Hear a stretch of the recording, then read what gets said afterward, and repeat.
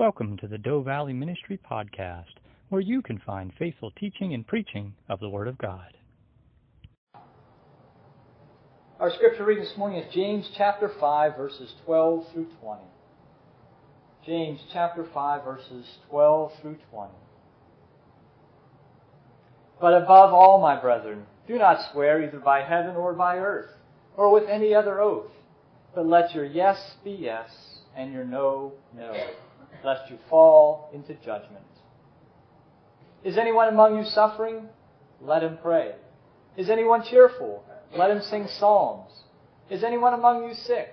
Let him call for the elders of the church, and let them pray over him, anointing him with oil in the name of the Lord. And the prayer of faith will save the sick, and the Lord will raise him up.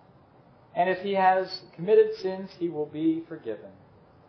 Confess your trespasses to one another, and pray for one another, that you may be healed. The effective, fervent prayer of a righteous man avails much. Elijah was a man with a nature like ours, and he prayed earnestly that it would not rain. And it did not rain on the land for 3 years and 6 months. And he prayed again, and the heaven gave rain, and the earth produced its fruits. Brethren, if anyone among you wanders from the truth, and someone turns him back, let him know that he who turns a sinner from the error of his ways will save a soul from death and cover a multitude of sins. So we conclude our look at the epistle or the letter of James this morning. Over the past couple months, we've learned from James about several aspects of the Christian's life.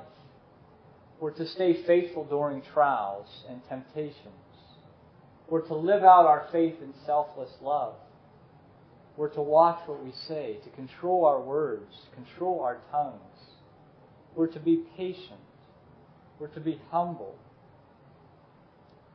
But above all that, we are to trust God rather than trusting in ourselves or trusting in our own abilities. In verse 12, James tells us to make our yes, yes, and our no, no.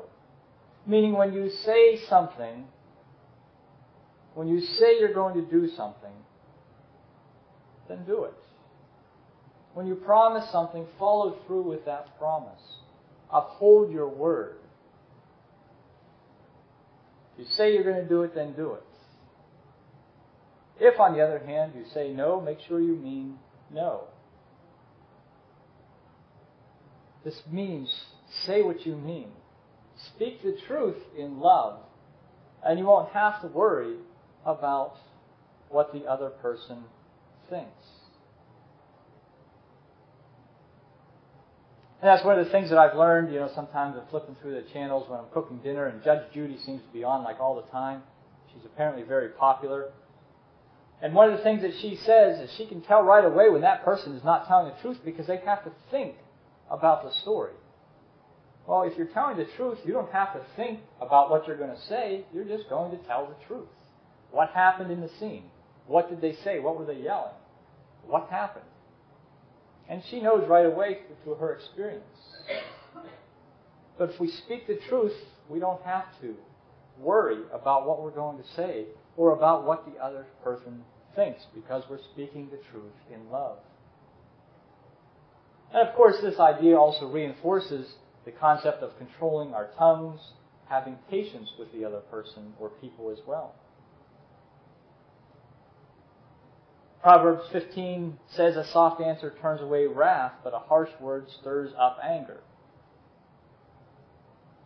Proverbs 29, scoffers set a city aflame, but the wise turn away wrath. Be wise, be loving, be patient. And we've talked about that before when we were talking about taming the tongue. James then goes on and starts to finish up his letter by writing about prayer. And whatever he says, whatever your situation is, pray. Pray if you're happy, pray if you're sad, pray for healing, pray for good health, pray for suffering, pray for confessions, pray for each other, pray for petitions, praise, supplications, thanksgiving, whatever. And all of us have had experience with corporate prayer as well as individual personal prayer. And we've discussed prayer here many times. We had a mini-series on it not too long ago. But some Christians still only pray when they are in trouble or when they need something. James tells us not to do that. Pray all the time. Pray when you're happy. Pray when you're sad. Some people view God as this some type of cosmic genie in a bottle that, when we need Him, we pull Him out, we rub the lamp, we pull Him out and say, hey, this is what we need. Give it to me, and then go back in your little bottle. Leave me alone the rest of the time. That's not what God wants. And I think to some extent we are all like that a little bit. When we are going through troubled times, struggling times, suffering, we do pray more. There's no doubt about it. Rather than when we're just in a normal state of life or in a happy state of life. Our prayer life does seem to kick into overdrive during those troublesome times.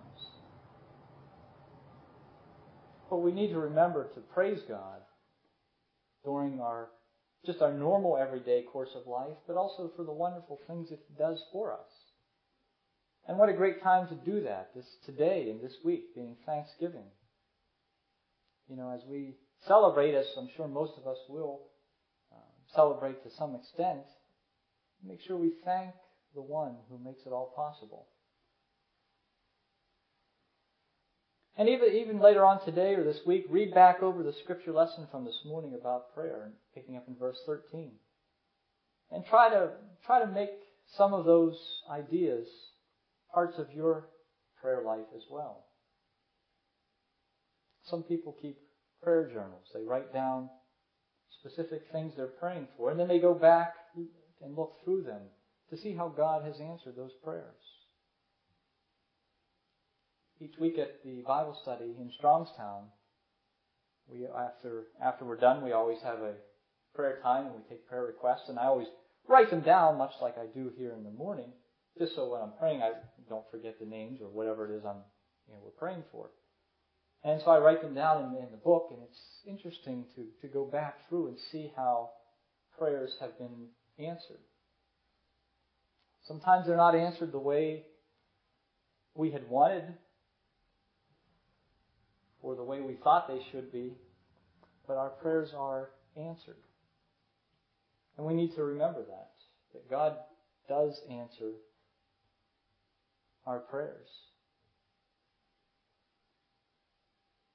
James continues and discusses the physical and spiritual healing. We're to tell other people what we're really feeling. Not just to put on a mask, but to tell other people what's wrong. Our physical needs, we're hurting. Our spiritual needs, we don't seem close to God for some reason. Or our emotional, mental needs, saying, I'm just feeling a little bit down. I don't know if it's this weather or what, or I'm just lonely. And we're to pray with passion for those requests. With passion, with energy, James tells us. Call on the elders of the church leaders, for anointing, prayer, confession. And I think I told you before, we did that over at Uniontown for Joyce about a year or so ago when she was diagnosed with her tumor. And she'd come up to the altar after communion, or she stayed at the altar after communion, and the church gathered around her, and Wayne knelt down beside her, and we prayed for her, and I anointed her with oil. Now, I didn't do anything special. I don't have any special powers. And that oil I used, I'm sure, was just regular, whatever type of oil Wayne put in the thing. Nothing special.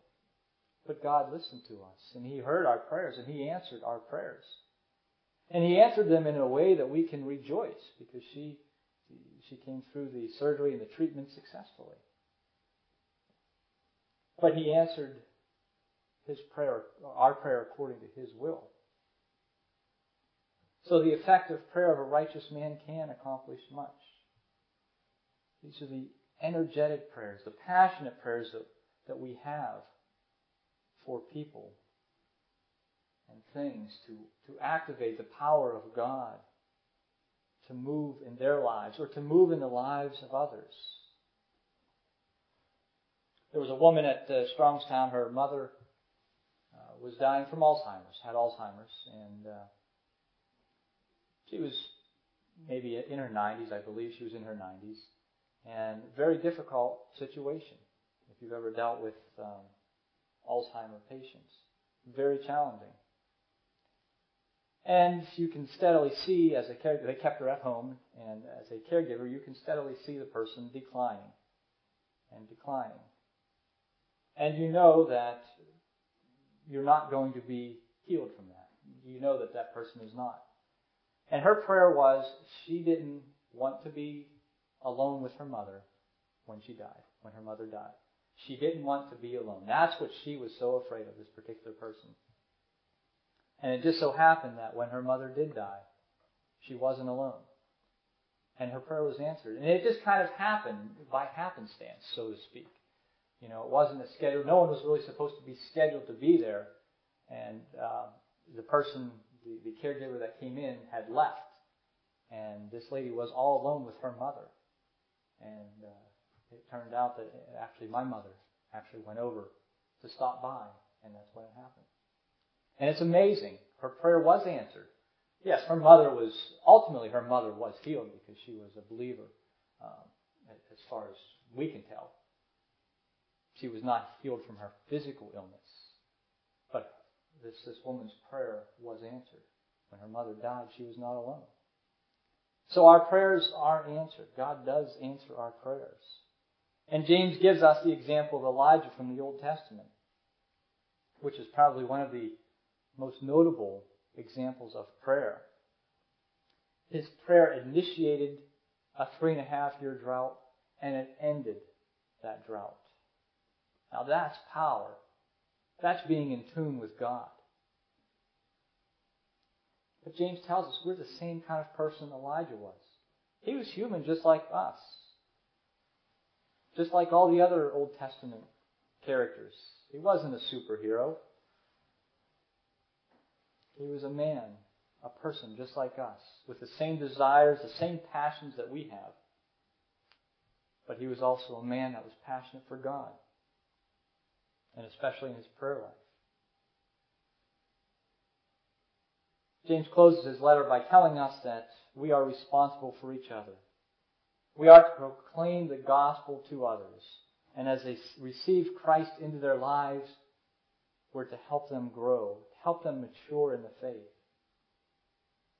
This may involve disciplining them, correcting them when they stray from the faith, when they stray from the Word of God. And the closing words of James really express his primary objective of this letter. And that's kind of why it's a little bit of an abrupt ending. It just kind of stops. But it's to simply confront those people that have a fake or a dead faith. That's what James wants us to do. You claim you're a Christian, but are you living a Christian life?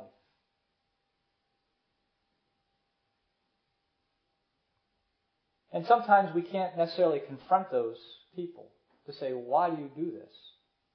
Sometimes we have to. But James tells us to be a faithful witness to those people that are not living in full obedience to the Word of God.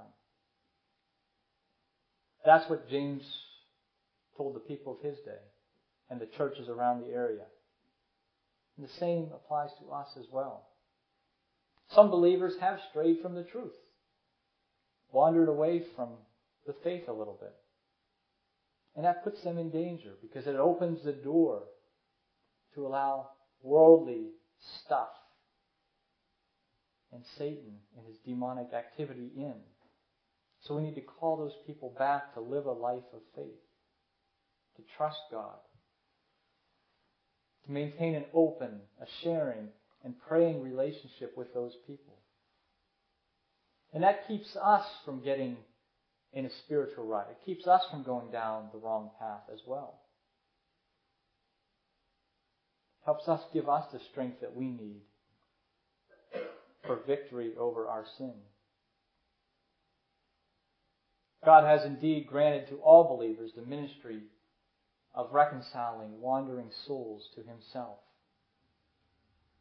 Whenever we see a believer that their lifestyle is not showing the evidence of salvation, it's our duty to witness to them and to minister to them,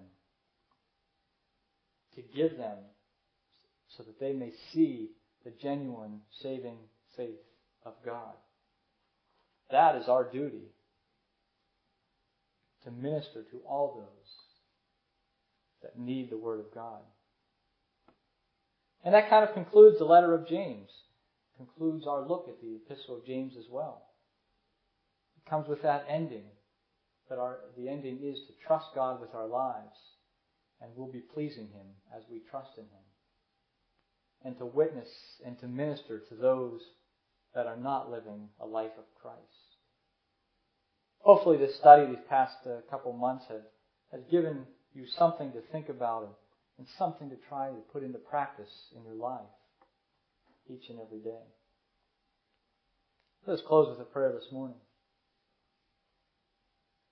Heavenly Father, we thank You for our time studying Your words of Your servant James. We thank You for the many practical pieces of advice that You gave us through him for our daily lives. Help us to truly implement them into our lives.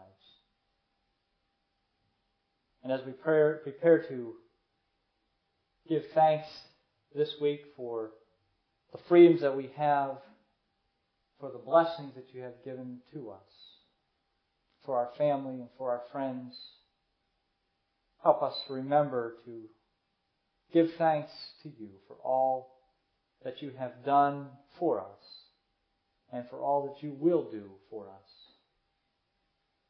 We thank You most especially of all for sending Your Son into this world to save us from our sins.